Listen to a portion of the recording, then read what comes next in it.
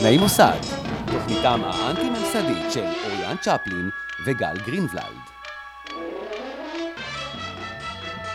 6 שנים העברנו יחד במוסד. לא המוסד, אבל אולי בעצם כן. היו שם קודים סודיים, פשיטות ליליות וחברות מיוחדת. יחד גדלנו בחינוך המשותף ובגרנו במוסד החינוכי בקיבוץ מזרח. בעל זבוב זה אנחנו, אי הילדים גם. היום, שנים לאחור, אנחנו נפגשים לתוכנית שבועית בה נביא חברים מהמוסדות הכי שווים בארץ. אנשים שפשטו על החיים כמו סוכני מוסד, עברו גבולות וכבשו יעדים. תהיה מוזיקה טובה וסיפורים מצחיקים, כמו פעם במוסד, שחשבנו שהכל מצחיק והכל אפשרי. שעה אחת שבה הכל מותר. בואו נתחיל.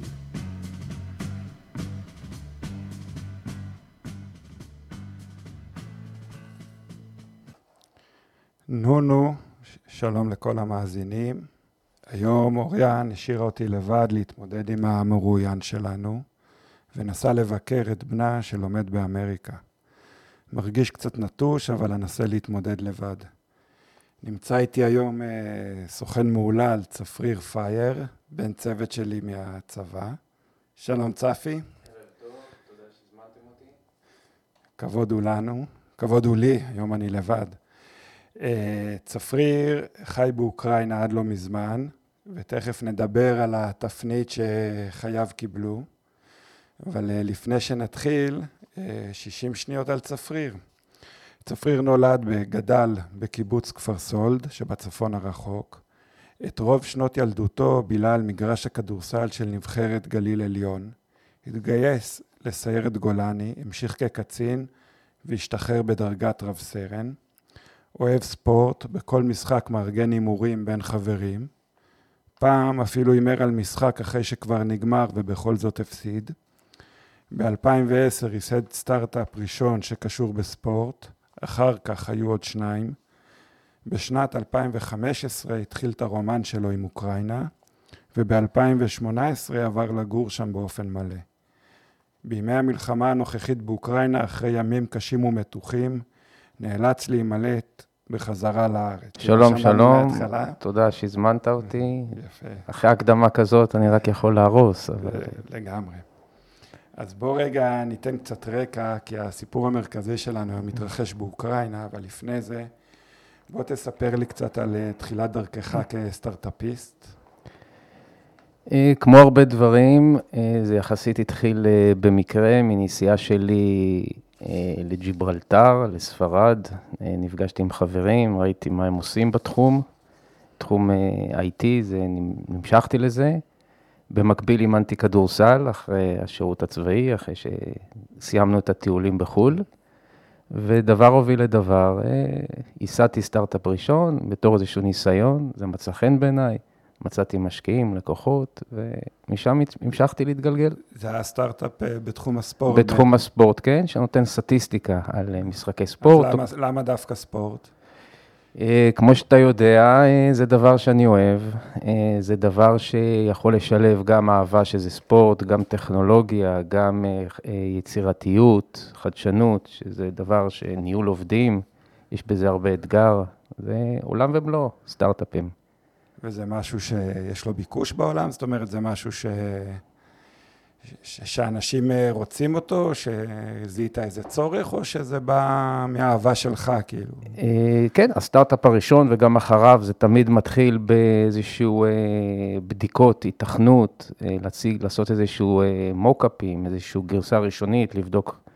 ועם הזמן אתה נהיה חלק מהשוק, אתה הולך לכנסים, נפגש עם לקוחות, עם ספקים, אתה רואה מה הכיוונים, ואם אתה יכול להביא איזשהו ערך מוסף שלך, אז אתה ממשיך עם זה הלאה, ומקווה להצליח. אז כמונו, כמו אוריאן וכמוני, גדלת בקיבוץ, ובכל זאת התגלגלת לאוקראינה. בוא תנסה רגע להבין את זה אולי, או אנחנו ננסה להבין את זה. זה יחסית פשוט. ההתחלה שלי לא הייתה מאוד מאוד קלה, כלומר, עשיתי דבר, הסטארט-אפ היה בתחום האנימציה, וחיפשתי עובדים בארץ. אחרי כמה שנים שכבר עבדתי בארץ. ואמרו לי, תשמע, בישראל קשה למצוא עובדים שעושים אנימציה ועושים דיזיין וכדומה, וגם אם אתה מוצא, אנחנו מכירים את הבעיות שיש בארץ מבחינת פיתוח. אז אחרי 7 שנים פה אמרתי, בוא נשנה קצת אווירה, נבדוק מה הולך שם, ונהניתי מהעובדים, מהעבודה איתם, וסגרתי איתם חוזים. התחלת לעבוד מרחוק בעצם? התחלתי לעבוד, היה לי שותף ישראלי, שהוא שותף שלי עד היום, שהוא היה CTO, סמנכ"ל טכנולוגיות. כל חודש היינו שם, כל אחד ניסה להיות בין שבוע ל10 ימים, אז עוד לא היה דבר כזה עבודה מרחוק, או עבודה מהבית, אז היה משרדים. אנחנו מדברים על 2015, כן, שנחבר קצת לאוקראינה, זה בדיוק כמה חודשים אחרי שהפלישה הרוסית הראשונה קרתה, לאי קרים ולמזרח אוקראינה, לחבל דונבאס, ואחרי שהוחלף השלטון הפרו-רוסי. אז אני הגעתי לשם, והיו שם... בוא נבין את זה. הרוסים בעצם פלשו לחצי קרים ולמזרח אוקראינה, איפה שכיום המלחמה בשיאה, נכון? כן, בחורף 2013 עד פברואר 2014, פחות או יותר בתקופה הזאת, העם האוקראיני החליט שהוא רוצה להחליף את הנשיא הרוסי, הפרו-רוסי. אוקיי. הסיבות העיקריות זה הרצון של העם האוקראיני להתקרב למערב, להצטרף לברית נאטו. המילה רוצה להחליף זה בחירות? הבחירות היו לטענתם לא תקינות, ודברים שהובטחו לא קוימו, והתערבות רוסית, אחוזי הצבעה מאוד מאוד נמוכים בתקופה ההיא, ולכן ניתה ממש סוג של... עוד פעם, דברים קרו גם שנים לפני כן, אוקיי? זה לא פעם ראשונה שהייתה איזושהי התקוממות מ-91, שאוקראינה קיבלה את העצמאות, עד 2014, בעצם הנשיאים היו סוג של פאפט של רוסיה. וכנראה הגיע הרגע שהעם האוקראיני נמאס לו, ובדי, אפשר לומר, ואז אני מגיע לאירועים עצמם שהתחילו, אז היה אירוע מאוד מאוד משמעותי של הפגנה של 1.5 מיליון איש בכיכר העצמאות, בקייב, נקראת כיכר מיידן, ובסופה פשוט הם התחילו ללכת לכיוון הפרלמנט, במטרה להחליף אותו פיזית, להוציא אותו, לקלוא אותו, משהו כזה, ופוטין, שנדבר עליו אחר כך, נחלץ לעזרתו, שלח 2 הליקופטרים, וממש הוציא אותו ברגע האחרון חי מקייב, עד כמה שהסיפורים מספרים שביחד עם ההליקופטר היה גם $1 מיליארד במזומן, כלומר צריך להתפרנס ממשהו. צריך להתפרנס, כלומר כנראה היה סיבה לכעס של העם, בכל זאת אוקראינה זה עד היום המדינה השנייה הכי ענייה באירופה, אחרי מולדובה, כלומר יש שם בעיות כלכליות, משכורות נמוכות, והחליפו אותו, והתרסה כנגד הממשל הרוסי, וכתוצאה מזה באה פלישה. אוקיי, אז אתה בעצם מזהה באוקראינה מקום שאפשר לעשות איתו עסקים, או יש שם מוח טוב שיכול לעזור לך? אז קודם כל לקחה שנה, כן? זה לא שמדובר על פברואר 2014, בערך שהמלחמה שם ירדה, על רף להבות קצת ירד. שנה אחר כך, ינואר 2015, אני מגיע, הרבה מאוד המלצות מחברים, מקולגות, חברות ענק ישראליות שמעסיקות שם עובדים שנים, מאוד מרוצים. סדר גודל של 15-20 אלף מתכנתים אוקראינים עובדים ישירות בתקופה הזאת כבר עם חברות ישראליות. ואני נכנסתי שם, מצאתי את העובדים המתאימים, והשאר זה היסטוריה. ואז התחלת בעצם להיות על הקו. זאת אומרת, עבודה מרחוק, אבל שצריך לבוא. עבודה מרחוק, אתה יודע שיש לך סטארט-אפ, אז אתה בעצם צריך לעשות הכל, אז אתה גם אחראי על הפיתוח, אתה גם אחראי על השיווק, אז אתה טס לכנסים, להיפגש עם לקוחות, אתה גם מחפש משקיעים, אז אתה מנפגש.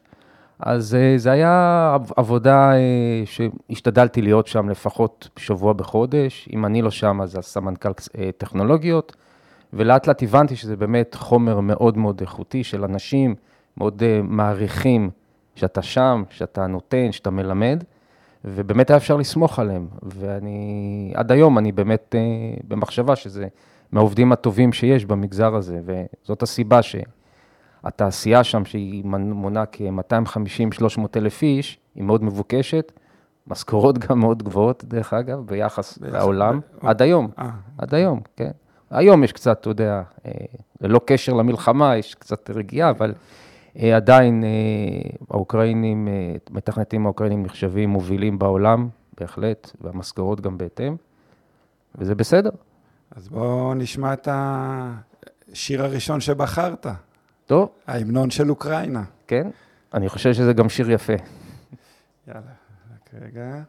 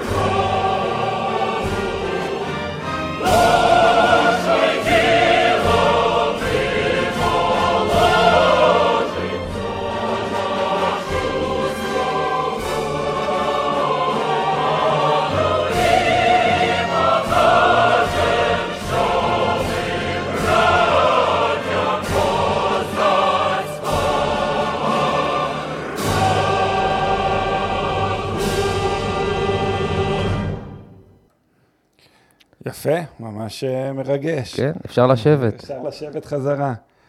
אז היית על הקו, הלוך חזור באוקראינה, ואז בעצם ב-2018 אתה מחליט לעבור לגור שם. אז שיניתי פאזה, אחרי 3 שנים עם הסטארט-אפ, מה שנקרא handover למחליפים שלי, כי באמת הרגשתי שמיציתי, והמייסדים בעצם המשיכו לדרכם, ואז קיבלתי הצעה אחרי כחצי שנה להקים מרכז פיתוח עצמאי, לבוא לאיזה שנה, סוג של להקים לאיזה 2 חברות. רילוקיישן בעצם. כן, לעשות רילוקיישן שנה, להיות סוג... חברות מישראל? לא, חברה אנגלית וחברה, ג'וינט ונצ'ר של חברה אנגלית וחברה הודית. בתחום הימורי הספורט. בתחום הימורי ספורט, קריקט בהודו. קריקט, כן. אתה מבין את המשחק? עכשיו, אחרי 3 שנים, כן. והמטרה הייתה לבוא לאיזה שנה, כי זה גם עניין אותי, גם זה חברות שאני מכיר ורציתי לעבוד איתן. ואחרי שנה התחילה הקורונה פחות או יותר, אחרי 1.5 שנה. ואז היה נוח להישאר עוד שנה, להמשיך עוד קצת, ולקראת ספטמבר 2021 סיימתי. בחברה הזאת.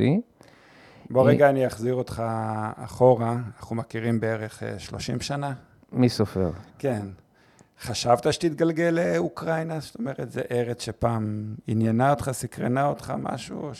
כשאני הגעתי ב-2015, אפילו לא ידעתי על המלחמה. כאילו, רק כשהגעתי לשם, אז, כן, נכון, ראינו שנה שעברה קצת זה, ונדהמתי, כי העיר, המדינה הייתה נראית לי במצב, לא אחרי מלחמה, בטח לא אחרי סוג של מלחמת אזרחים. זהו, באמת מעניין, איזה אוקראינה מצאת שהגעת בעצם, שהתחלת להיכנס ולהבין שם יותר את החיים?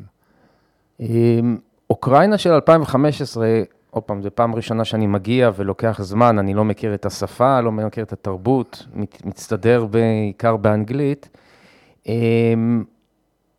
קודם כל גרתי ברוב הזמן, הייתי רוב הזמן בקייב, אוקיי? כלומר, קייב זה לא בדיוק אוקראינה, אוקיי? זה כמו כמו ניו יורק או תל אביב, כן? אוקיי? יחד עם זאת, אין ספק שהלאומנות התחילה לבעבע שם בצורה מאוד מאוד בולטת. לדוגמה, ההמנון ששמענו עכשיו, וזה שבחרתי, בכל אירוע, ספורט, כל אירוע תרבות, ללא קשר בכלל, אם צריך או לא צריך, המנון וצורה של הזדהות. זה משהו שהשתנה אחרי 2014, כן. אחרי כיבוש העיקרים. כן. אבל הם בעצם כאילו כבשו אותם ללא קרב, או קרבות מעטים.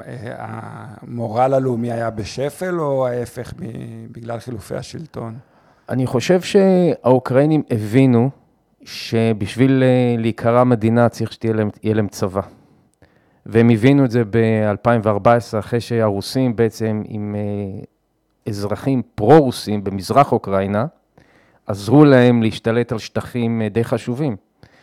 ואני חושב שהדברים, אתה יודע, אני לא הייתי מעורב, אני גם לא התעניינתי יותר מדי, אבל מתחת לפני השטח, הם מ-2014 עד עכשיו המלחמה עם רוסיה, בהחלט עשו המון המון דברים. אם ב-2014 לא היה להם צבא, או היה להם צבא די לא רציני, ואפילו אפשר להגיד הרבה שחיתות, כמו בכל דבר שקשור למדינה, או לרוסיה, אז היום יש להם את הצבא השני הכי גדול באירופה, אחרי רוסיה, 1,000,000 חיילים, והם עברו כברת דרך ארוכה מאוד. עוד פעם, אני לא הייתי עד לזה, לא הייתי שותף, לא ראיתי את זה, לא שמעתי, אבל בהחלט הלאומנות, הלאומיות, איך שני הדברים בעצם, התחילו שם לדגדג אותם, אוקיי? הרצון שלהם להיפתח למערב היה מאוד חשוב להם. הם הריחו את החופש, הם הבינו מה המשמעות לא להיות מדינה, ואני חושב שזה היה, אני לא חושב, אבל זה בעצם הייתה המערכה הראשונה במלחמת העצמאות שלהם היום, ב-2014. וזה שהשלטון התחלף בעצם לפרו-מערבי, זה ניכר גם ברחוב? זאת אומרת, הרגישו את השינוי הזה ברחוב?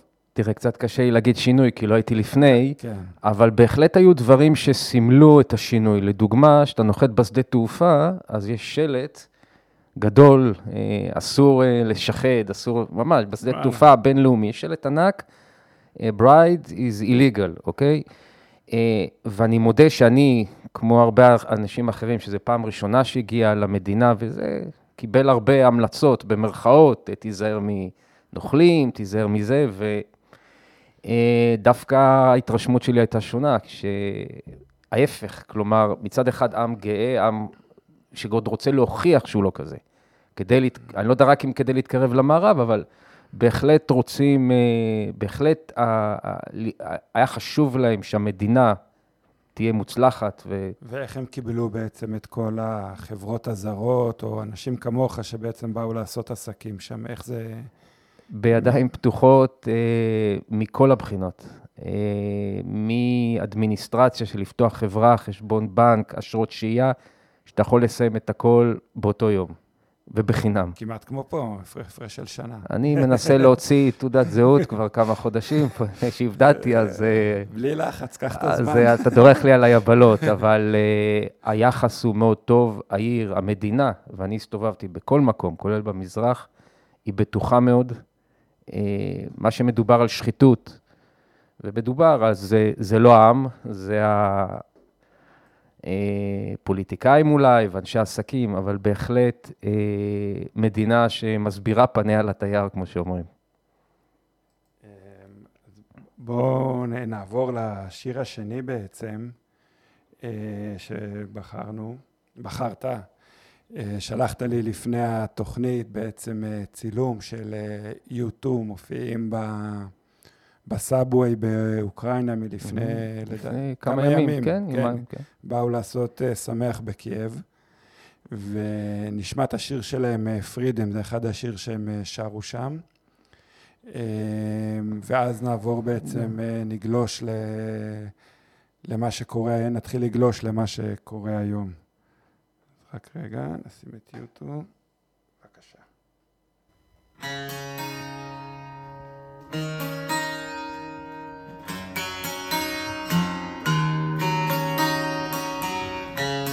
And if the comic takes the stage and no one laughs,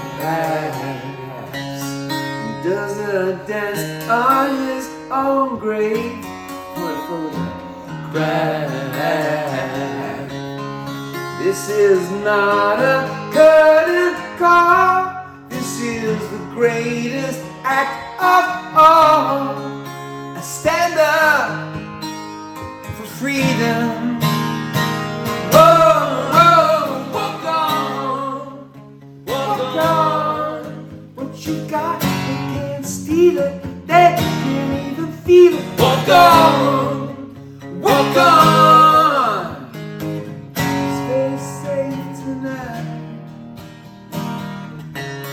And if the dancer gets it wrong, he will still dare. Can't tell the singer from the song if it gets you there. And there's a kind of rage that you can't keep inside a cage. You fight or you fly, we're born or we die for freedom. Whoa, whoa, walk on, walk on. What you got, they can't deny it, can't sell it or buy it. Walk on, walk on. Stay safe tonight. I know it aches, your heart it breaks. You can only take so much. Oh, you don't know what it is till you're forced to flee one. Oh, till I know where it is, I will have to be one. Oh, that's where the hurt is. Whoa, walk on, walk on. Can't decide a line. No, it aches, your heart it breaks. It only takes so much. Walk on, walk on. All that you fashion, all that you make, all that you build, whatever they break, all that you dream of, all you design, all that you can't leave behind, all that you reckon, all that you dare, all that you fought for when it wasn't there, all that you summit, the hills that you climb, all that you can't leave behind. Not gonna leave it behind. No, not gonna leave it behind. No, not gonna leave it behind. Not gonna leave it behind.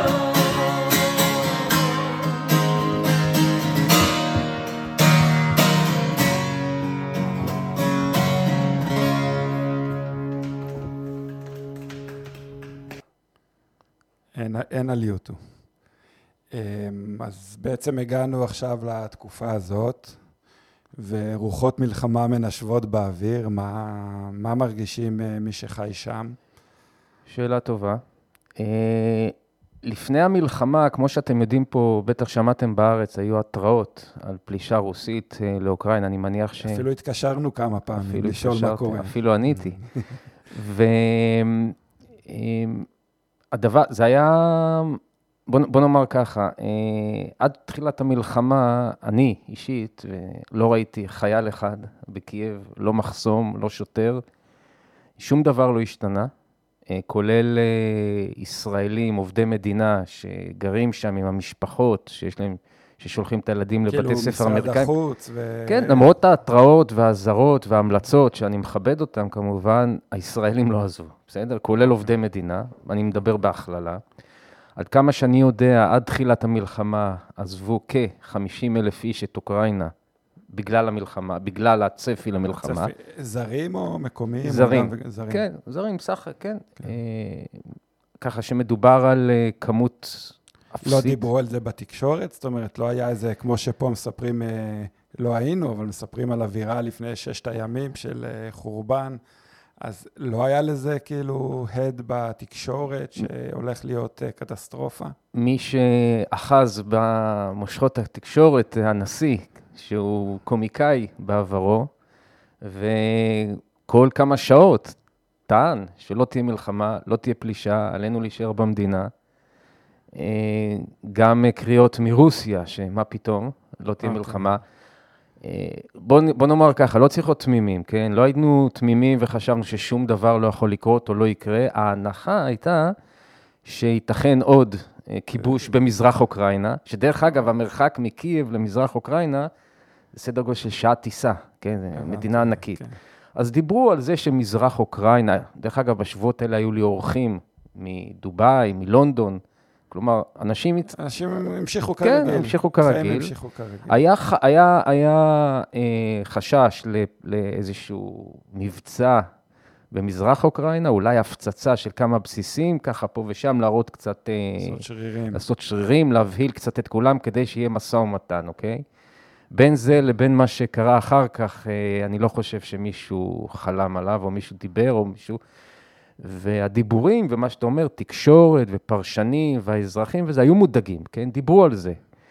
אבל צריך להבין שעד יום חמישי, ה-24 לפברואר, ב-5 בבוקר, לא נורא כדור. לא היה כלום. אז בוא נחזור לתאריך הזה. אתה בעצם יוצא לפגישת עסקים בחרקיב, נכון? כן. אז במשך כמה שבועות, אני חושב שסדר גודל של חודש, אני בעצם נמצא בקייב, עובד, ויש לי צוות שנמצא בחרקוב, שזה נמצא מזרחית, ממש על גבול רוסיה, מקייב. בצפון אוקראינה, כן, כן, אם את קייב היא בצפון, בדיוק קו מזרחי לקייב, יש את חרקוב, בצד הצפוני של חבל דונבאס, ואני במשך חודש נמנע לי לנסוע לשם. לא נוסע, אומר, בוא נעבוד ברימוטלי, נעשה פה, נתארגן, אני גם בתקופה שאני גם לא כל כך לחוץ לנסוע וכדומה, ובמשך שבועות רבים, מי שזוכר, אומרים, מחר מלחמה, ומחר מלחמה, אז לא נוסעים. ואחרי חודש, פשוט סוג של נמאס לי, אמרתי, בוא ניסע ליום, יש לי שם צוות, צריך להתחיל איזשהו פרויקט חדש, להיפגש איתם. הייתי מוכן לנסיגה, בוא נקרא, לעזיבה של קייב די מהר, מבחינת מכונית, אוכל, בדיקת צירים, אף אחד לא חשב או חלם שיהיה את כמות פליטים האדירה הזאת. ואז אני אומר לעצמי, אני נוסע לחרקוב, אוקיי? זה לא העיר שלי, זה במזרח אוקראינה וכדומה, אני תלוי בשותף שלי שם, אני מדבר איתו, מסביר לו את השיקולים. שותף אוקראיני, אני מדבר עם העורך דין שלי, אני מדבר עם עוד אנשים, אף אחד לא אוסר עליי, אתה יודע, אומר לי, תשמע, אתה משוגע או משהו כזה. ואז אני מחליט ביום רביעי, לנסוע לתחנת רכבת, מה שעשיתי הרבה פעמים עם הנהג שלי, הוא ייקח אותי לשם, נראה מה קורה שם, הרי רכבת נוסעת מזרח, האם אני רואה אותה מלאה בחיילים ומחסומים וכדומה, אני עושה סיבוב, חוזר הביתה. או אם היא ריקה לחלופין. או אם היא ריקה. הרכבת כתמול שלשום, הדבר היחידי שמטריד שם זה לבדוק לך שיש לך את החיסון של הקורונה, או מסכה וכדומה. עניינים כרגיל, מלא הייטקיסטים, נשים, ילדים, נוסעים, מסיימים שבוע עבודה או לקראת סוף שבוע עבודה, וחוזרים מקייב לחרקוב. נסיעה שעשיתי הרבה פעמים. חיים כרגיל לכולם. כן, אבל יש ברקע, לא צריך להתעלם. ברקע אנחנו יודעים ובגלל זה אני גם נוסע ל-24 שעות, כלומר נוסע ביום רביעי בלילה, ביום חמישי בלילה אני כבר חוזר. כלומר זאת הייתה תוכנית. ארזת תיק קטן ללילה? כן, בדיוק, ללילה. תרמיל, בדיוק. אפילו לא מזוודה קשיחה. יפה. ומגיע, עולה לרכבת, נוסע מזרחה, מגיע ב-1 בלילה, מחכה מונית, לוקחת אותי למלון הרגיל, עולים למלון, לקומה העליונה, כוסית, בורשט ולמיטה. אוקיי? וגם שם עניינים כרגיל, מקפידים... יש עוד אורחים במלון? כן, מקפידים על מסכות, והולך לישון, 1 בלילה. להמשיך? כן, הגענו ל-5 בבוקר. הגענו ל-5 בבוקר, אני נם את שנת היופי שלי, ואז נפתחת הרשה ארטילרית על העיר, שאני אומר הרשה ארטילרית, אתה צריך לשכוח מכל מה שאנחנו מכירים, אוקיי? אוקיי. זה לא הרשות על קריית שמונה במלחמת שלום הגליל, או על עוטף עזה. שגדלת שם ליד. שגדלנו ליד. זה לא, אנחנו לא מדברים על דבר כזה, אנחנו מדברים על בום אחד שנמשך כ3/4 שעה. אוקיי. וזה הרעשה שהיא, בוא נגיד ככה, עיקר הרעשה מסתבר הם עשו על חרקוב בימים הראשונים. אוקיי. כן, שם זה היה אחד המקומות החשובים שלהם. זה עיר, דרך אגב, זה עיר הבירה הישנה של אוקראינה. זאת אומרת, זה גם עיר שהיא סמל באיזשהו... זה עיר שהיא סמל, זה עיר ש1.5 מיליון תושבים, עיר מאוד, מאוד מפותחת עם 10 אוניברסיטאות, קרובה לגבול עם רוסיה, ובהחלט עיר מתקדמת. דרך אגב, אם קצת מדברים עלינו, אז הבית כנסת הכי גדול באוקראינה נמצא שם, בית חב"ד מאוד מאוד גדול, קהילה יהודית, ישראלים, עיר מערבית לכל דבר, ועוד פעם, לא רואים צבא, לא רואים שום דבר.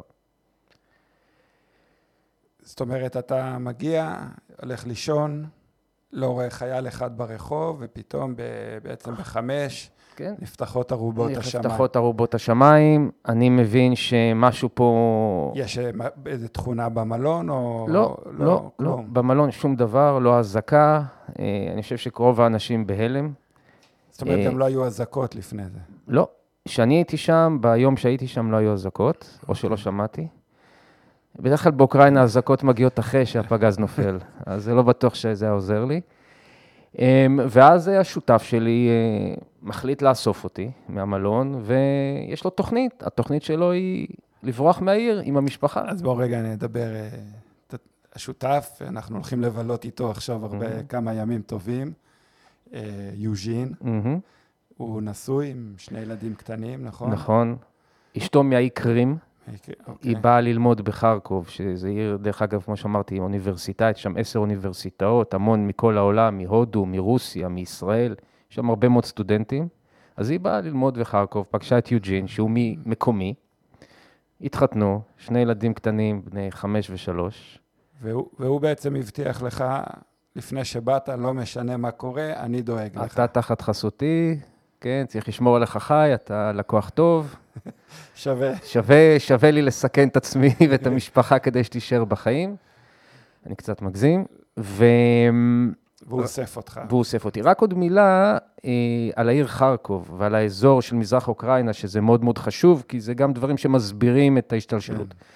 כל מזרח אוקראינה, בעצם לדוגמה המשפחה הזאת והעובדים שם, מדברים רוסית. לא אוקראינית אפילו. כלומר, בחרקוב העיר מדברים רוסית. במדינה שהשפה שלה היא אוקראינית. והסיבה היא שבאמת מזרח אוקראינה, הרבה מהאזרחים שם, גם בגלל הקרבה לגבול, וגם היסטורית, זה רוסים שהוגלו ממזרח רוסיה למזרח אוקראינה, כדי לעבוד. במפעלים, יש שם הרבה מאוד מפעלי תעשייה, מכרות. והם רואים בעצמם רוסים, או שעניין הלאומנות הוא פחות מעניין אותם? אז את התשובה הזאת היא עוד שאלה טובה. נחלק את זה לשתיים. עד 2014, עד שהרוסים ממש כבשו חלקים מאוקראינה, והפכו אותם לבסיסי טילים, כמו האי קרים, שהוא היה האזור תיירות מספר 1 של אוקראינה, רוב האוקראינים שחיו על הגבולות, היו פרו-רוסים, כמו... אבל לא באיזשהו, זה פרו-רוסים, אתה יודע, לא משהו שאקטיבי, אלא מבחינת, היית שואל אותם, יש לכם בעיה להיות רוסים? היום ממך לא. יש לך בעיה עם אוקראינה? גם לא. כלומר, חיים את החיים שלהם. אנחנו חיים את החיים שלנו. אם הרוסים מחר יכבשו, מדובר על לפני 2014, את חרקוב, אני מניח שלא היה להם יותר מדי קשה לקבל אותם, כמו שבלוגנסק ודונייצק והאי קרים קיבלו את הצבא הרוסי די, ולא נורא כדור, אוקיי? אוקיי.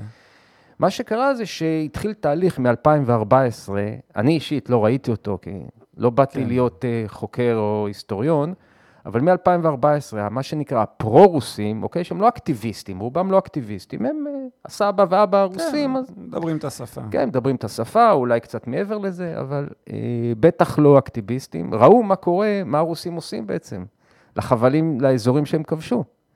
האי קרים, שכמו שאמרתי, היה אתר תיירות מספר 1 של אוקראינה, הוא היום בסיס טילים.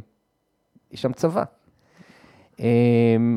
מזרח אוקראינה כבר 8 שנים מלחמה בסיס יומי, אוקיי? בין בדלנים רוסים, שהרוסים מחמשים אותם, פרו-רוסים, לבין הצבא האוקראיני. כלומר, הרבה מאוד מהאנשים, דרך אגב, שאני נפגשתי בקייב, אנשים שעובדים, עבודות כפיים נקרא לזה, הם פליטים של מזרח אוקראינה. היה לי עובדים מדונייצק. ודיברתי איתם, ניסיתי להבין מה קורה, אז אמרו לי, תשמע, אנחנו ברחנו, הצעירים ברחו, נשארו החלשים, הזקנים, האנשים, והם אמרו, מה שקורה שם זה אסון. קודם כל, השפלה, בשביל לבקר את ההורים, אתה צריך עכשיו להיכנס עם דרכון. אוקיי. שינוי הזהות בצורה מאוד מאוד אגרסיבית, שינוי המטבע, השפה, החוקים. זה בעצם רואים במדינה אחת ההבדל בין המזרח למערב. כן, כן. ומה שקרה זה שבעצם אנשים כמו השותף שלי וכדומה, אמרו, אנחנו לא רוצים את זה. יש לנו עסק, אנחנו רוצים לעבוד איתך. אנחנו רוצים להתפתח, אני רוצה להמשיך לנסוע בג'יפ שלי. ברוסיה זה לא קורה דבר כזה. רוסיה אתה לא יכול להגיע לזה בית תוכנה, טוב, תעבוד איתי. יש תהליכים, אישורים, לדוגמה. כלומר, הם כבר הרגישו את החופש. וזה לא רק כסף, זה גם אפשרות להפגין, אפשרות להצביע. אפשרות לדבר. בדיוק, אפשרות לחיות כמו בן אדם נאור. דרך אגב, זה לא רק אוקראינה, זה גם ליטא, לטביה, אסטוניה, גיאורגיה בדרום. בלרוס לא כל כך. לא, בלרוס נכבשה בעצם. לא, אני אומר, הדמוקרטיות זה לא רק אוקראינה, זה גם ליטא, לטביה, אסטוניה לידם, גיאורגיה, ומצד מערב כמובן פולין. כלומר, הם לא היחידים, והם לא איזשהו משוגעים, הם רוצים, אתה יודע, הם האמינו, אולי היו קצת נאיבים שזה יעבור, אנחנו נצטרף לאירופה, לנאטו, נהיה מוגנים, נהיה נאורים וכדומה. אז יוז'ין בא ונחזור רגע לאותו בוקר, הוא אוסף אותך. אז מה שהתוכנית המקורית שלו הייתה, לנסוע מערבה, לפולין. כמו שאני רציתי מקייב לנסוע מערבה, מחרקוב נוסעים מערבה, נוסעים טיפה צפונית לקייב, ממשיכים מערבה, תוך יום, כמה שעות, אפילו ראינו בווי, זה היה רשום, אני לא זוכר איזה 11 שעות, משהו כזה, מגיעים לפולין. אשתו והילדים נשלחו קצת מערבה, 140 קילומטר מחרקוב, לכפר של ההורים שלו, שזה אוטחקה, אם אתה זוכר. וזה גם על גבול רוסיה. זה כבר יותר קרוב לבלרוס. אוקיי. זה כבר מערב, צפון מערב מחרקוב. עוד רכב של חברים שלו היה אמור לנוע איתנו, כלומר 3 רכבים היו אמורים לנוע מערב, צפון מערב, להתארגן, לקחת את ההורים, משפחה, ככה אני הבנתי את הסיטואציה, ולהמשיך מערבה, לצאת מהמדינה, אוקיי? אז אתה מוצא את עצמך, או לפחות זו התוכנית, בעצם מצטרף ליוז'ין ומשפחתו, או אשתו נסעה כבר קודם, ועוד רכב של חברים שלו, ויוצאים בשיירה.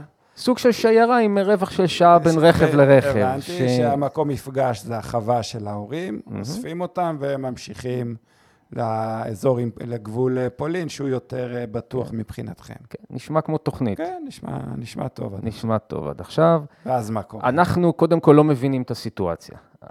אנחנו לא מבינים שהרוסים עכשיו הולכים להיכנס עם שדרות טנקים, לפחות בערים הקרובות. מבחינתכם רק חרקיב הופצצה פחות מיותר. כן, שמענו שהיו עוד הפצצות, ובמזרח אוקראינה לא הופתענו, בדרום גם לא הופתענו, קצת עוד לא היינו מודעים, וזה דרך אגב הפעם הראשונה והאחרונה, שהיו קצת בעיות תקשורת, שאנחנו נתקלנו כנראה התקפות סייבר או משהו כזה, ולא היה כל כך אינטרנט, טלפון, אבל זה חזר די מהר ונשאר עד סוף המלחמה, ממה שאני שומע עד היום, אין בעיות. עם התשתיות האזרחיות יחסית. ואז כתוצאה, ואז אנחנו מתחילים לחנו מערבה, יחסית רגוע, רואים קצת שיירות בכניסה לתחנות דלק, העיר, אין אזעקות, אין משטרה, אין צבא, העיר, כתמול שלשום, ההפסקות הסתיימו, אנחנו יוצאים. והרכב לפנינו, שנסע שעה לפנינו, חוק מרפי, כן? ראה מחסום של הצבא האוקראיני בדרך מערבה, כנראה נבהל, ירד מהדרך הראשית. עכשיו אנחנו מדברים על עונת שלגים, סוף פברואר, אמנם יש שלג, אבל כבר מתחיל להיות קצת חם, אז הוא קצת נמס, אז בוץ עם שלג. המזל של כולנו שהם נתקעים בשטח עם הרכב, הם לא עם ג'יפ, הם היו עם רכב פרייבט, הם מקומיים, הם ניסו להקיף את המחסום, נתקעו בשטח. ומה שקורה במשך איזה 3-4 שעות, אני ויוג'ין עם הג'יפ שלו, והאבא שמגיע מהכפר, מהחווה. שבעצם מי שברכב הזה זה אחות של יוג'ין. אחות של אשתו של יוג'ין. אחות של אשתו וחבר שלה ועוד חבר. ואז אנחנו במשך איזה 3-4 שעות מנסים לחפש אותם, למצוא אותם, להבין איפה הם, גם אין כל כך תקשורת טובה. בסוף מבינים פחות או יותר איפה הם, ואנחנו גם כן רואים שאנחנו עומדים להיתקע, קוראים להם לבוא אלינו, הם הולכים אלינו, נכנסים אלינו לרכבים, ואז אנחנו ממשיכים חזרה לכפר. לכיוון החווה. ומאבדים בעצם בדיעבד זמן יקר. מאבדים, כן, כנראה שה3-4 שעות האלה זה מה שנתן, זה הזמן בעצם של הרוסים, התקדמו לכיוון הכפר, וסתמו שם את כל זהו, אז בואו נבין רגע את המיקום של הכפר, בעצם אנחנו יודעים בדיעבד. אני רגע אספר פה שאנחנו מהארץ התחלנו לנסות להתקשר, אני ועוד חברים, ואז הבנו שהמצב לא משהו, בלשון המעטה, ובאיזשהו שלב אתה אומר לנו, מרוב טלפונים, בואו רגע נעשה סדר, הקמנו חפ"ק של 2 חברים מהצוות, ועוד בחור שהוא חבר טוב שלך, קצת יותר מבוגר עם ניסיון, שאנחנו בעצם מקימים בעצמנו קבוצה, ואומרים, פונים לכולם, אל תתקשרו אליו, הוא לא יכול לענות, תדברו איתנו, ואנחנו איתך מנסים להבין את התוכניות, ומנסים גם לראות קצת יותר את התמונה הכללית, איך אנחנו עוזרים לך להבין ולקבל החלטות בזמן אמת שנותנות את כל התמונה. אז בעצם אתה מגיע לכפר שהוא, שוב בדיעבד, יושב על 2 צירי התקדמות של הרוסים. הוא בעצם ציר רוחב בין ההתקדמות של הרוסים לכיוון חרקוב, ובין ההתקדמות של הכוחות הרוסים מבלרוס לקייב. מה שראיתם בטלוויזיית השערה של 100 קילומטר, הגיע מבלרוס. וזה בעצם ציר רוחב. לא זרקתם עליהם אורז. מה זה? לא זרקתם עליהם אורז. תפוחי אדמה. וזה בעצם ציר רוחב, והנקודה שם, הכפר הזה, יש שם צומת מאוד חשובה. וגם האוקראינים כנראה ניתחו את השטח ואת המפה, והיו שם מלחמות במשך...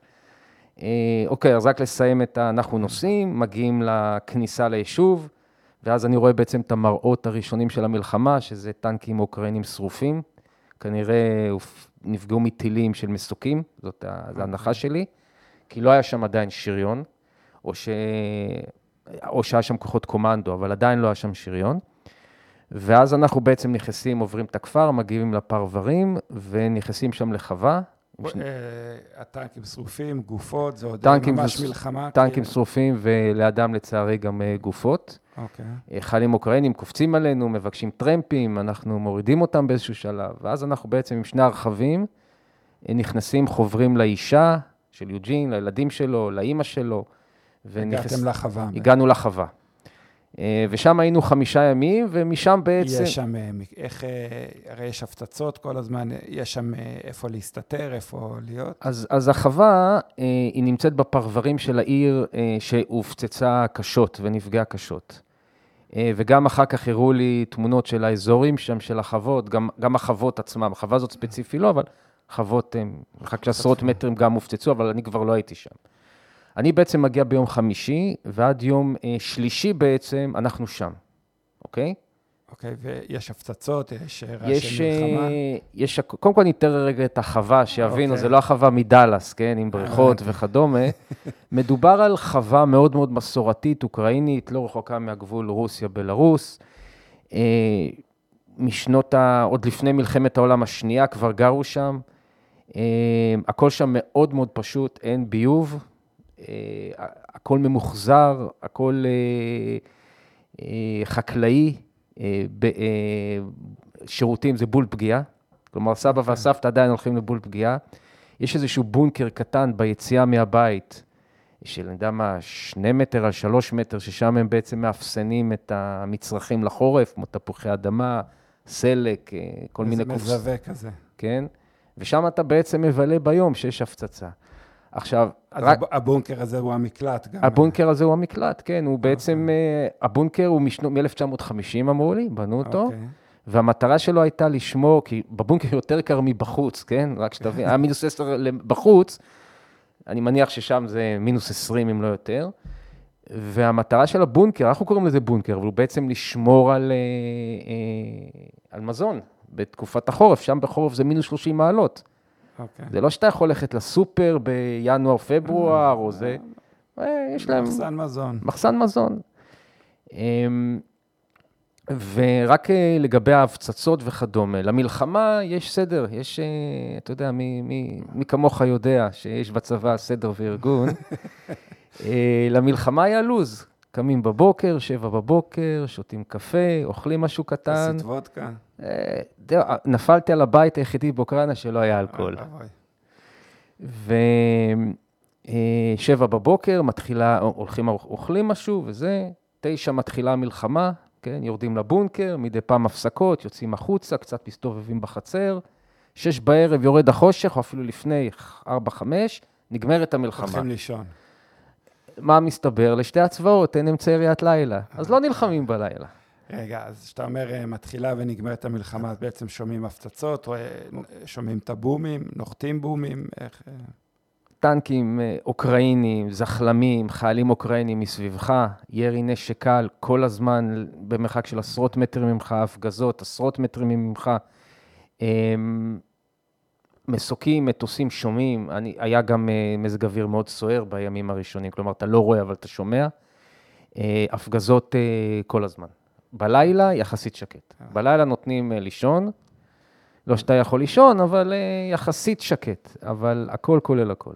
אז בוא לכבוד המלחמה, נשים שיר של בוב דילן, לא? לך על זה. מתבקש.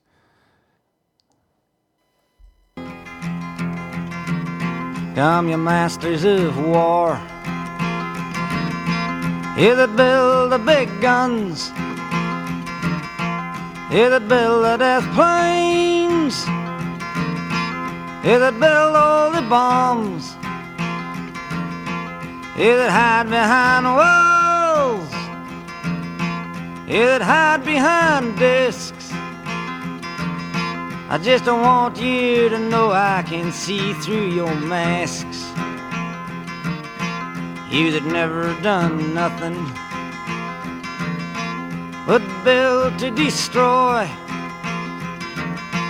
You play with my world like it's your little toy. You put a gun in my hand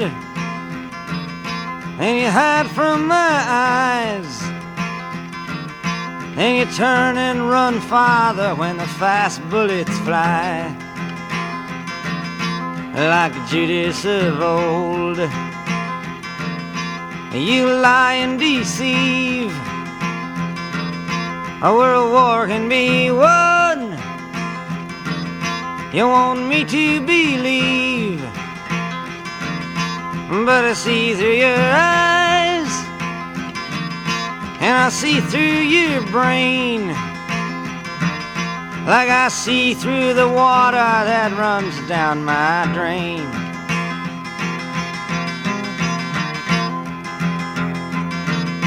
You fasten all the triggers for the others to fire, and then you sit back and watch when the death count gets higher. You hide in your mansion while the young people's blood flows out of their bodies and is buried in the mud. You've thrown the worst fear that can ever be hurled, fear to bring children into the world, for threatening my baby, unborn and unnamed. You ain't worth the blood that runs in your veins. How much do I know to talk out of turn? You might say that I'm young, you might say I'm unlearned, but there's one thing I know, I'm younger than you, that even Jesus would never forgive what you do. Let me ask you one question. Is your money that good? Will it buy you forgiveness? Do you think that it could? I think you will find when your death takes its toll, all the money you made will never buy back your soul. And I hope that you die, and your death will come soon.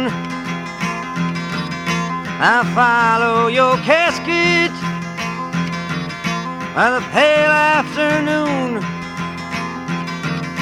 and I watch while you're lowered down to your deathbed, and I stand over your grave till I'm sure that you're dead.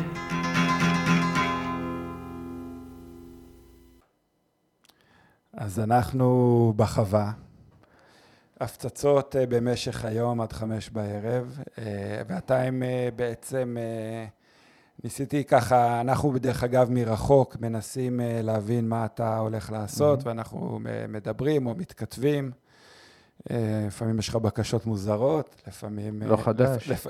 לפעמים לא, על הדרך עזרנו, דרכך הצלחנו לעזור לשתי חברות מאוקראינה שברחו לפולין, וניסינו לעזור לעוד, לא לכולם הצלחנו.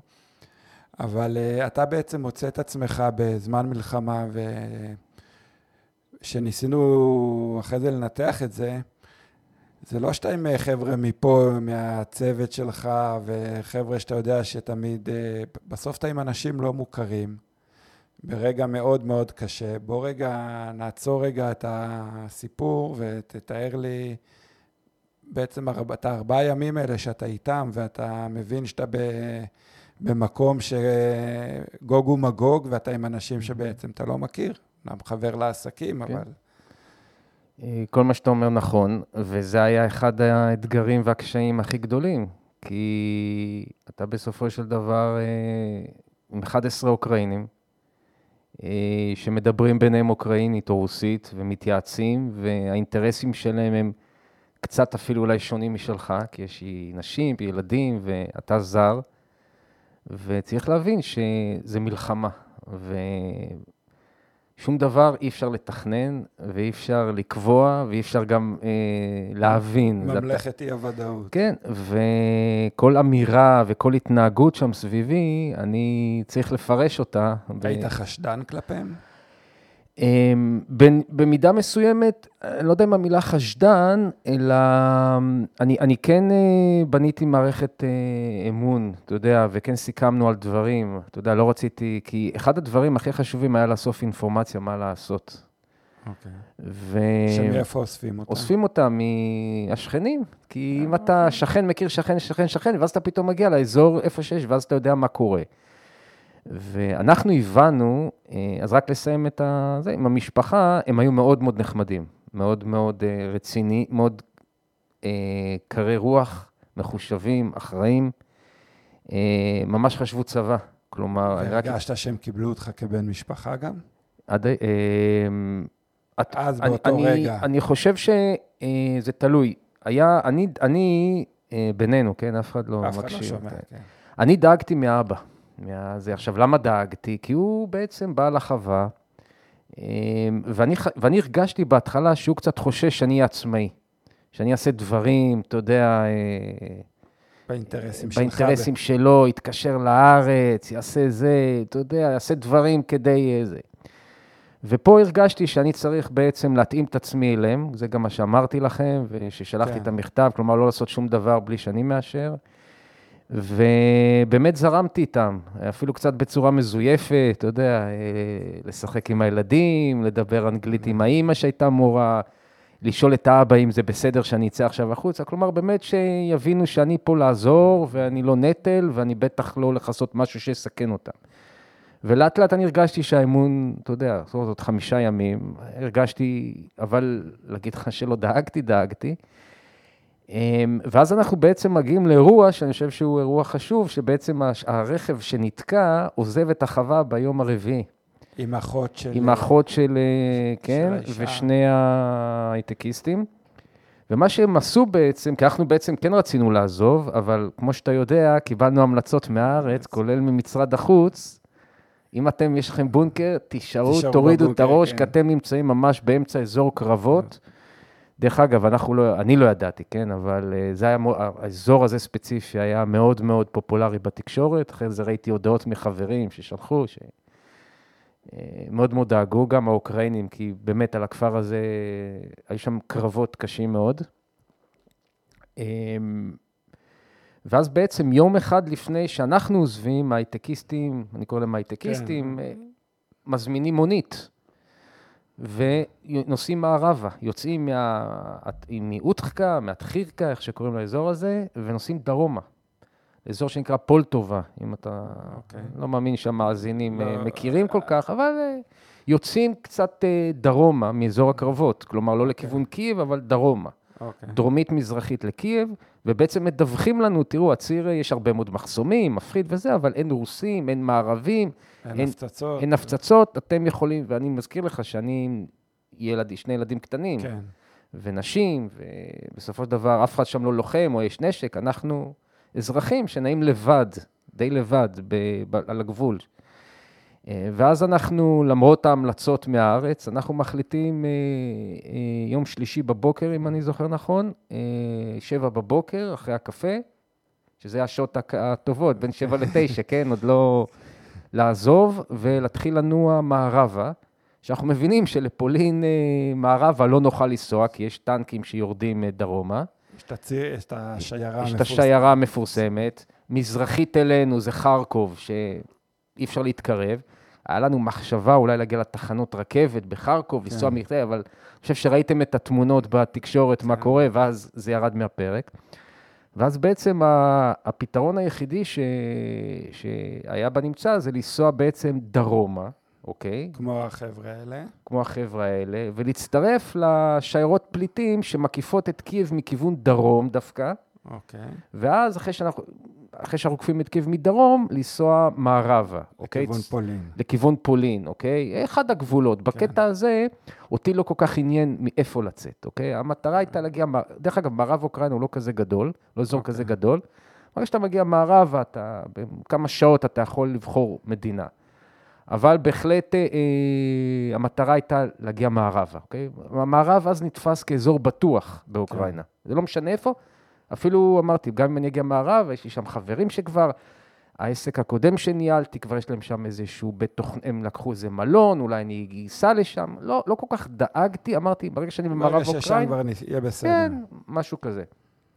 ואז אנחנו בעצם מתחילים נסיעה, יוצאים מהכפר, ונתקלים במחסום הראשון, אני כל הזמן אומר הצבא האוקראיני, אבל זה לא הצבא האוקראיני. וזה אני חושב סיפור מאוד מאוד מעניין, ומדברים עליו עכשיו. וזה הלחימה של האזרחים. מה שפעם בישראל היה הגה, או איך קראו לזה? נראה לי זה אפילו הפלמח. אפילו הפלמח. אז אנחנו בעצם נתקלים במחסום ראשון של אוקראינים. מה זה מחסום? על הכביש, ישר מהיציאה מהכפר. זה בעצם 3 אזרחים עם איזה שהם מדים, חצי מדים של הצבא האוקראיני, עם קלצ'ניקוב, מכוונים אליך.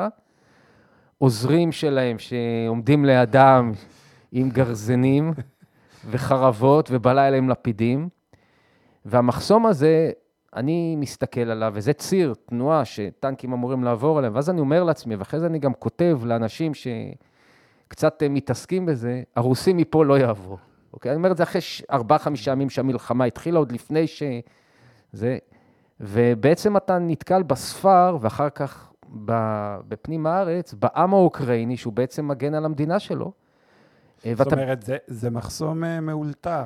זה מחסום מאולתר, אבל זה לא מחסום ספונטני. כלומר, בכל כניסה לכפר, אפילו כפר קטן, בכל גשר, בכל צומת, יש מחסום של אנשים שגרים ליד, והם עושים את המחסום, הם עם נשקים, יש להם שם סדר יום, יש שם משמרות, יש להם אוכל, יש להם הגנה, בזמן שאתה עובר, אתה רואה איך הם בונים את ההגנה, בונים שקי פקל, קורטים עצים, מדליקים אש, אוקראינה זה יער אחד גדול, והם, להערכתי, כן, המלחמה הזאת צריך לחקור, אבל הם הכוחות, ויש להם גם משימות אופרטיביות, הם הכוחות שבעצם מאבטחים את היישובים, את הצירים, כנגד תנועה של הרוסים. לא הצבא ולא המילואימניקים של הצבא, הכוחות המקומיים, אזרחים. ומה הם בודקים בעצם במחסום? במחסום הם בודקים דבר ראשון תעודות, מבחינתי בודקים דרכון ישראלי, ואז שואלים אותי לפעמים קצת שאלות, אם אני מוסלמי, אם אני יהודי, אם אני רוצה להצטרף לצבא, במקרה.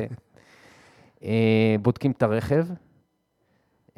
הבדיקות הן מאוד מכובדות, כלומר, אתה מרגיש שזה אזרחים, ואתה רואה שהם חשוב להם שאתה לא תיבהל ולא תפחד, והם באמת לא... היה יתרון בזה שהיית עם אוקראינים? כן. קודם כל, פתאום יוג'י נזכר שהוא יודע לדבר גם אוקראינית, אז מדברים, ברגע שאתה מדבר אוקראינית, והוא מסביר מי אני. הוא ישר אומר, אנחנו הגענו מחרקוב, הגענו מאוטחקה, נסענו לפה, אנחנו נוסעים למערב אוקראינה, זה לקוח שלי וזה.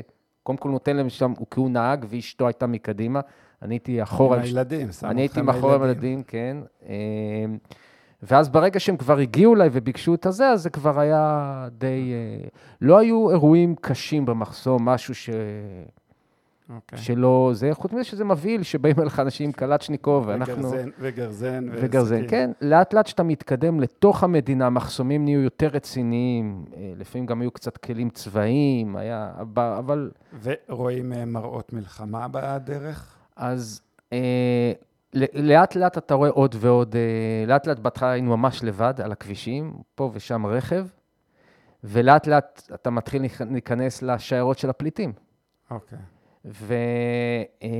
והמראות הכי קשים, בוא נגיד שאני ראיתי, זה היה דווקא במקום שנקרא אומן, אני מניח שרוב המאזינים שלך שמעו על זה, ושם דווקא כן ראינו קצת כלים שרופים והפצצות בעיר עצמה. בעיר עצמה. כן, והעיר הייתה חסומה. זהו, למה העיר הייתה חסומה? אני זוכר ניסינו, שהגעת לאומן, התקשרת, אין לי איפה לישון, ניסינו לארגן דרך פה מקום לישון, ואמרת, רגע, באומן בכלל אי אפשר להיכנס. כן. אומן נמצאת שבערך 3 שעות דרומית לקייב, ויש שם מסתבר, אני דרך אגב ידעתי בטעות, כי הייתי שם, ואז הגענו לשם, יש שם מפעל טילים מאוד גדול של הצבא האוקראיני. אוקיי. ושם, בגלל זה העיר הזאת הופצצה. לא ביקל נחמן מאומן, כן? לא, אף אחד לא חיפש אותו. והיו כל מיני שמות, כן? דרך המלחמה זה שמות, זה משהו, אתה כל הזמן שצנחנים רוסים חטפו אנשים, אומן זה גם עיר עשירה דרך אגב, חטפו כל מיני שרים שגרים שם, השתלטו, היו שם, זה השמות, והעיר הייתה חסומה, אי אפשר להיכנס, וזה גרם לנו לפקק, לעמוד 3 שעות, והתחלנו ללחץ, כי מתחיל להגיע ערב, יש עוצר בכל המדינה, ברגע שמגיע הלילה, ואתה צריך להגיע לאיזשהו מקום, לשים את הראש עם הילדים, -10 בחוץ, אתה יודע, צריך לתדלק, ואז באמת התחלנו לחפש, וזה בעצם היה, ובסוף מצאנו, אתה יודע, חבר מביא חבר, עובדים שלו באיזה עיר ליד, היה להם איזושהי דירה. ובנקודה הזאת בעצם... אני חושב שדיברנו, שניסינו להגיד לך מפה, תיסע למולדובה. כן. תנסה לכוון את עצמך למולדובה, זה היה למפה נראה לנו הכי קרוב. ולדעתי בנקודה הזאת אתה מבין בעצם שהאינטרסים מכאן כבר שלך ושל המשפחה שאתה איתם מתחילים להיות שונים. לא הייתי אומר שהאינטרסים השתנו, כי עדיין עוד לא החלטתי מה אני עושה שאני מגיע מערבה. כי התחילו גם להגיע שמועות שבמולדובה יש שם גם מחוז שעכשיו בתקשורת, כן. ואז כבר סיפרתי לכם שגם שם הגיעו שמועות שבדלנים רוסים, וזה אמרתי, בוא לא נחליף צרה בצרה, בוא נגיע מערבה. צריך להבין שעד שלא הגענו ממש מערבה, איזה שעה מהגבול, אתה עדיין במלחמת הישרדות, כי אתה כל הזמן משנה את הדרך, פתאום ציר נחסם, פתאום שיירה של הצבא עוברת, אתה לא יכול להמשיך. פקקי תנועה אדירים, כלומר, לא חשבנו, אני לפחות לא חשבתי איך לצאת. חשבתי להגיע מערבה כמה שיותר מהר, כשזה נחשב אזור בטוח, ומשם כבר נחליט, אולי נהיה אצל איזה חבר איזה יום-יומיים, ננוח ונמשיך. איך הילדים בעצם עברו את זה? אתה מתאר פה שני ילדים בני 5 ו3. 3, כן.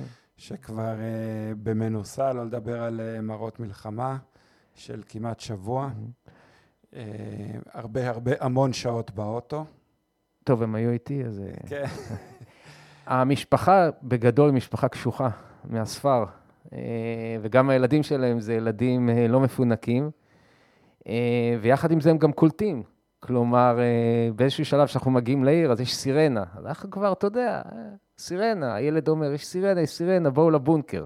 כי הוא בבונקר בכפר, הוא היה, כלומר, הילד הגדול קלט ישר, ואני חושב שבאופן כללי הם היו בסדר, כי הם היו עם ההורים שלהם כל הזמן, כן, מה שלא קורה. מה שלא קורה תמיד. כן, אני מניח שעכשיו זה המצב כבר יותר קשה להורים איתם, כי הם עדיין איתם במערב אוקראינה, איפה שנפרדנו, פחות או יותר. אבל ילדים מקסימים, בוגרים, ומשפחה נהדרת, ולא היו בעיות. יש גם, דרך אגב, בדרכים, שזה פקקים והמון צבא, ובסך הכל לחץ מאוד מאוד גדול. יש איך האחווה בין האנשים, זאת אומרת, יש איזה שותפים לצרה, או שהאווירה יותר אלימה, או... בגדול יש ערבות הדדית ועזרה הדדית. ראיתי את זה כל הזמן, שמעתי על זה כל הזמן. מדי פעם אתה רואה אירועים לא כל כך נעימים, אפילו אירועים אלימים, ברגע שרכב עוקף, פתאום אנשים נעמדים, אתה רואה לפעמים אנשים הולכים ברגל, אתה לא מבין למה, אתה מדי פעם רואה אחד נופל, אחד נשכב. יש אירועים לא נעימים, בעיקר שיש פקקים, אתה רואה ייאוש, כי... בעיקר מחוסר ודאות, אתה יודע, אנחנו יודעים שאנחנו תקועים בפקק, עוד שעה, שעתיים, אנחנו נהיה בבית, פה אתה תקוע 3 שעות, יש לך תיק קטן איתך, אתה לא דמה לך דלק, מים, אוכל, אז זה הרגשה מאוד מאוד... מקום לישון. לישון, זה הרגשה מאוד מאוד קשה.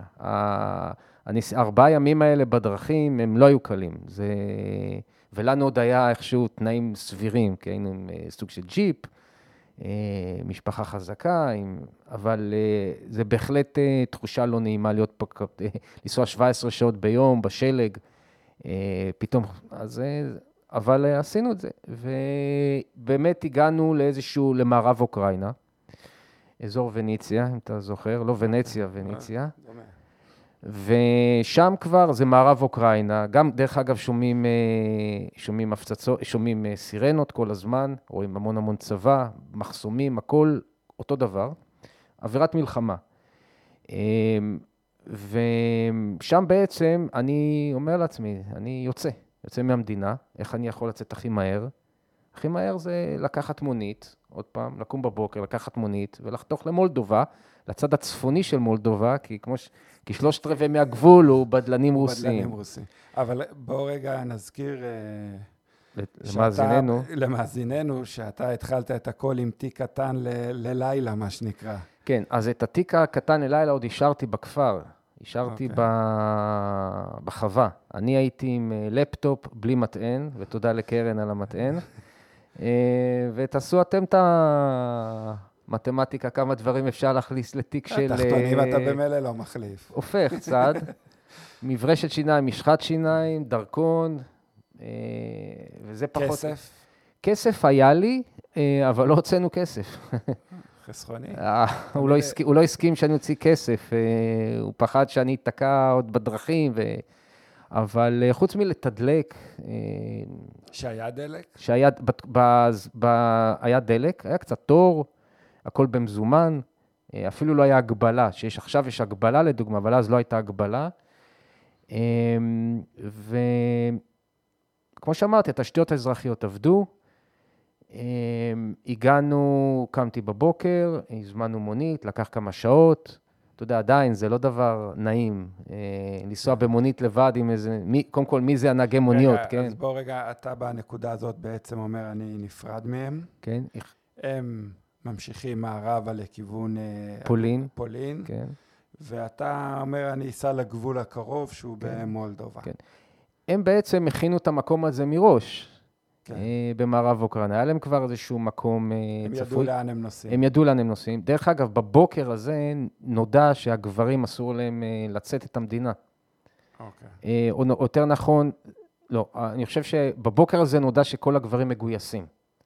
אני חושב שזה יום-יומיים לפני זה כבר לגברים היה אסור לצאת את המדינה, בין מ-20 עד 60, משהו כזה, מ-18 עד 60.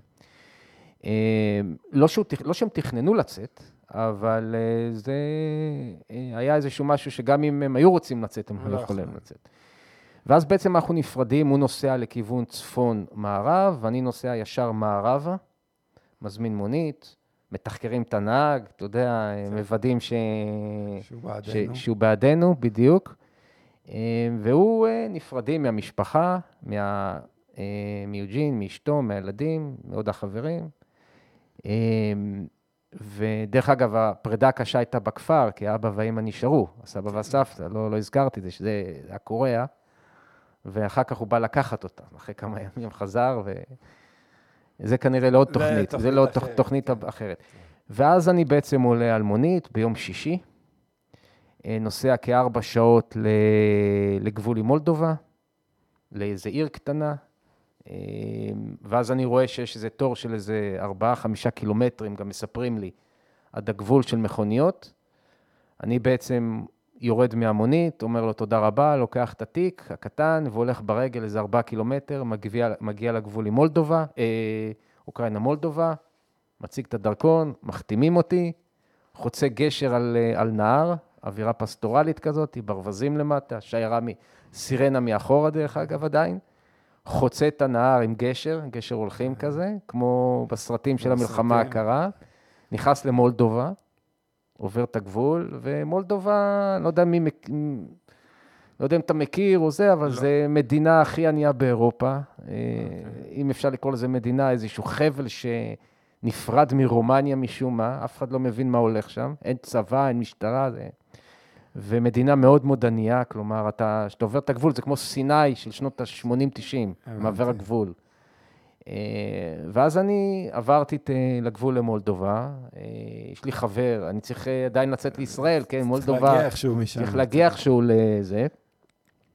אני מחליט לנסוע לקישינב, זה עיר בירה, ומשם טיסה. אני לפני איזה 7-8 שנים טסתי לקישינב, עם אלה, היה טיסה סדירה, אז אני אמרתי, אם לא יהיה היום, יהיה מחר, יום ראשון שני, אני אסער שם סוף שבוע.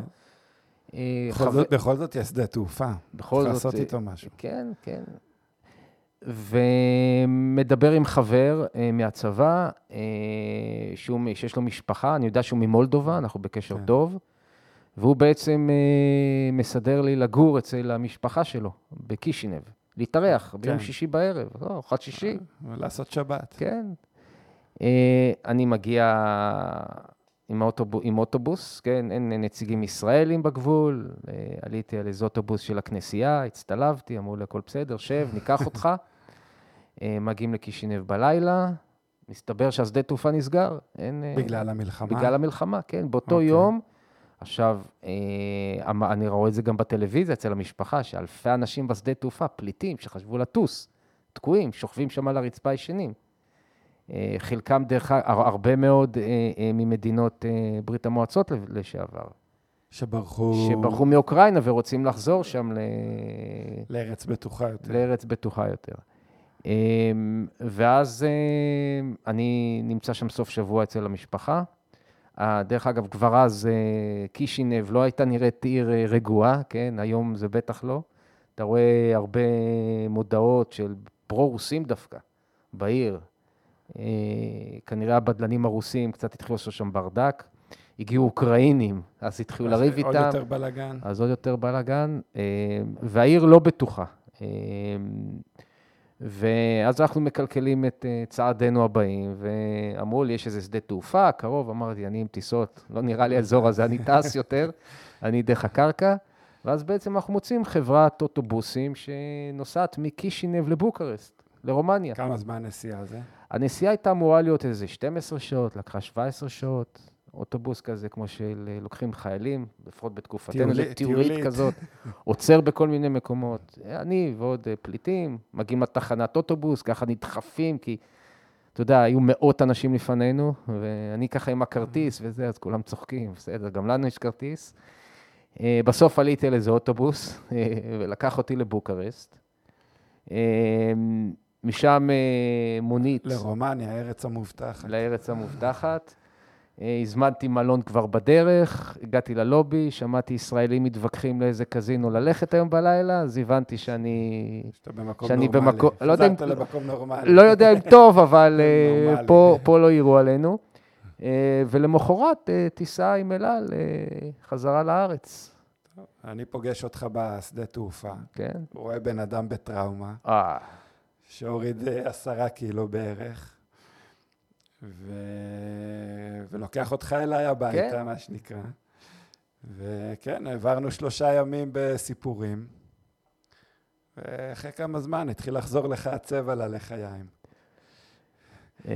כן, קשה לאכול שיש לחץ. זה בהחלט... זה בהחלט אירוע אישי אמנם, אבל עוד פעם, האירוע הרבה יותר גדול ממה שאני עברתי, והטרגדיות ומה שהאנשים שם עוברים, המיליונים, הם הרבה יותר גדולות, אני מניח שכולם מעודכנים, וזה עוד נמשך. ולא רואים את הסוף. אני יצאתי בזול, אני לא... כן, א' יצאת. כן, וזה בהחלט... מלחמה נוראית, מלחמה עם כל זה מלחמה כנראה. ככה נראית מלחמה. אז בואו נעשה הפסקה לפני הסיום. יש לנו את הפינה של אסנת, שאסנת היא די-ג'יית, חובבת אבל מאוד מקצוענית, והיום היא מביאה לנו די-ג'יית מאוקראינה שהיא מאוד מאוד אקטיביסטית, והיא תכף תספר לנו עליה. היי אסנת, מה שלומך? היי, מה העניינים? זה נחמד להיפגש שוב. נכון, זה מה ששמעת. פגישה שבועית. השבועית, כן. הפך למנהג. אז כמו ששמעת, יש איתנו היום אורח צפריר שנמלט מאוקראינה, ולכבוד אוקראינה ולכבודו, הבאת לנו די-ג'יית מאוקראינה. כן, ברוח התוכנית, זה המצב העגום שם. אז היום אני אדבר על מוזיקה אלקטרונית שמגיעה מאוקראינה, וזה גם מראה איך אומנים, במקרה הזה די-ג'יית, יכולים להעלות נושאים לסדר היום העולמי. אז אני אספר לכם על 2 די-ג'יות מפורסמות מעולם הטכנו והדיפ-האוס שמגיעות מאוקראינה. הראשונה קוראים לה נסטיה, שעליה יש לי קצת יותר על מה לספר, והשנייה היא מיס מוניק, שאנחנו נשמע מוזיקה שהיא יוצרת היום. גם כי נסטיה לא יוצרת בעצמה מוזיקה, אלא היא רק די-ג'יית ובעלים של לייבל, וגם כי המוזיקה של מיס מוניק קצת יותר נעימה לאוזן, שלא רגילה לטכנו. אז ככה, בשנים האחרונות יש כמה וכמה די-ג'יות נשים שכובשות את עולם המוזיקה האלקטרונית, גם על הבמות בעולם וגם בדירוגים שמתפרסמים, ושתיהם הם 2 מהדי-ג'יות האלה. נסטיה נולדה בכפר קטן באוקראינה. היא גדלה בלי שום חינוך מוזיקלי, והיא התחילה בתור רקדנית במועדונים. היא התלהבה מלהיות די-ג'יי, והיא הפכה לבעלים של לייבל טכנו מאוד מצליח. היא מופיעה בכל רחבי העולם, על הבמות הכי גדולות. אפילו זכינו לשמוע אותה פה בארץ בדיוק לפני הקורונה. ומאז שהתחילה המלחמה, היא מנצלת את החשיפה שלה ברשתות החברתיות כדי להעלות את הנושא של המלחמה לתודעה של המעריצים בעולם. ומה שהיא עושה, האמת שזה די מדהים, היא פשוט מעלה כל הזמן תמונות וסרטונים ומספרים ועובדות וכל מה שעובר על בני המשפחה שלה והחברים שלה במולדת שלה. והיא מתראיינת המון ומקדמת ארגונים הומניטריים והתרמות. וגם ההופעות האחרונות שלה באירופה שהיא תקלטה בהם, היא הקדישה לבני העם שלה, וקוראת לעולם להפסיק את המלחמה, כולל זה שהיא עומדת, מנגנת באיזה מועדון ענק, ובוכה, ממררת בבכי בזמן שהיא מתקלטת, שזה ממש מרגש לראות. והיא אפילו, שזה עוד פעם איזו אנקדוטה כזו, היא אפילו רבה ומתנגחת מול אחת הדיג'יות הכי גדולות בעולם, שנקראת מינה קרביץ, שהיא רוסייה.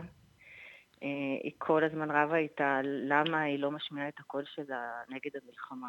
אז זה ככה משהו... בטח מפחדת. כן, כן, כן, אבל היא לא...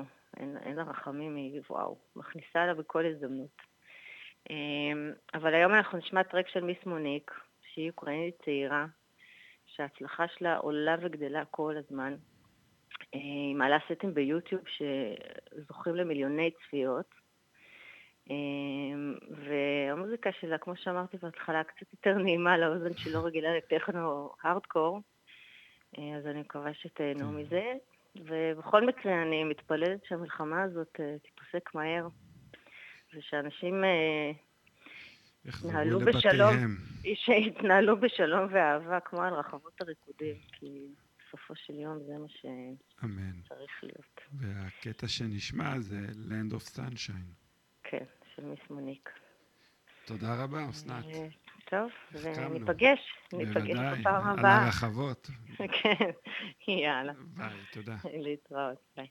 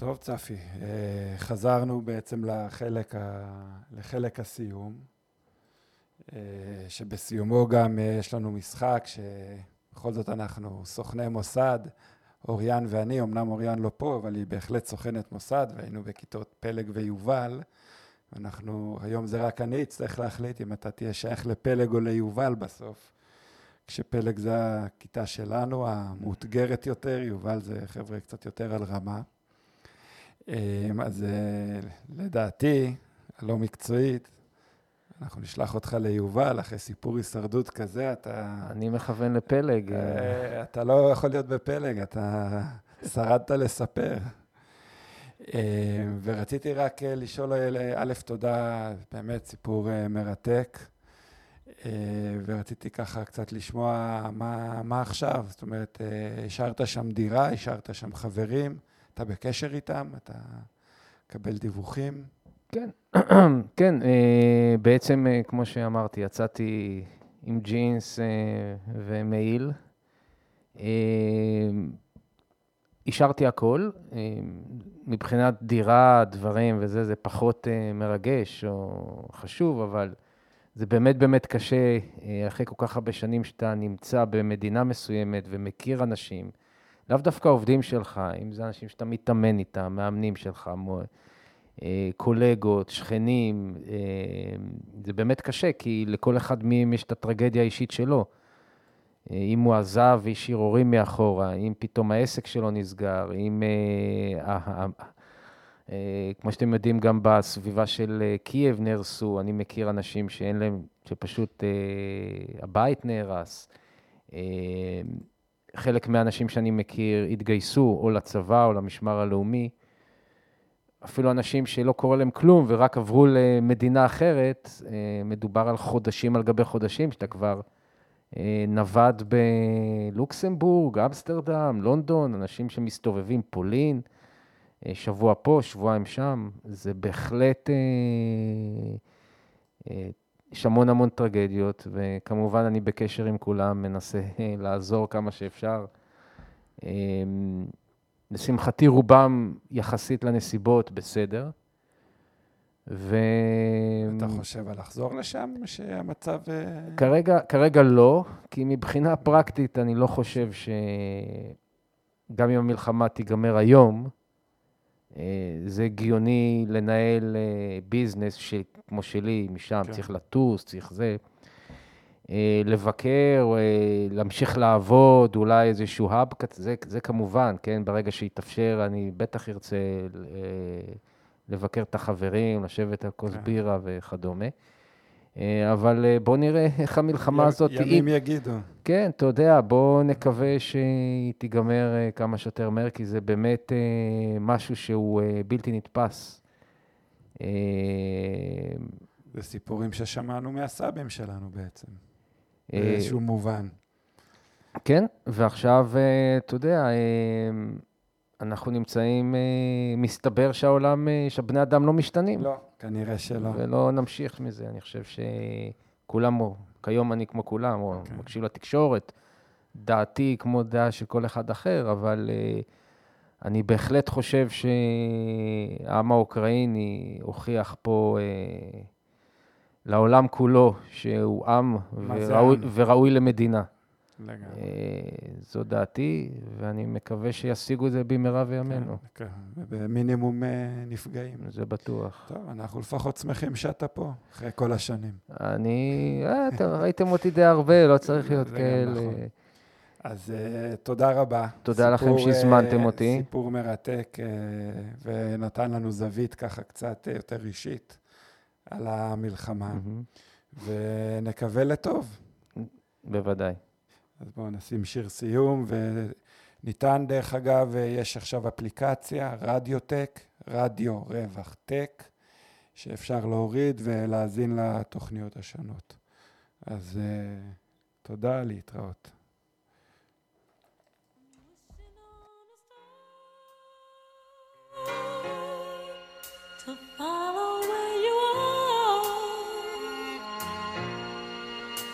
Wishing on a dream to follow what it means. I'm wishing on a star to follow where you are. I'm wishing on a dream to follow what it means. And I wish on all the rainbows that I've seen. I wish on all the people who really dream. And I wish on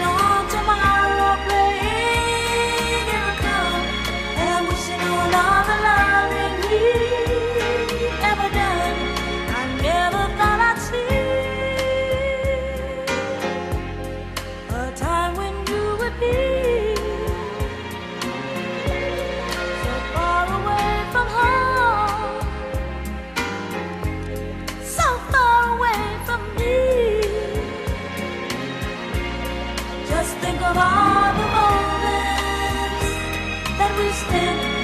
I just can't let you go.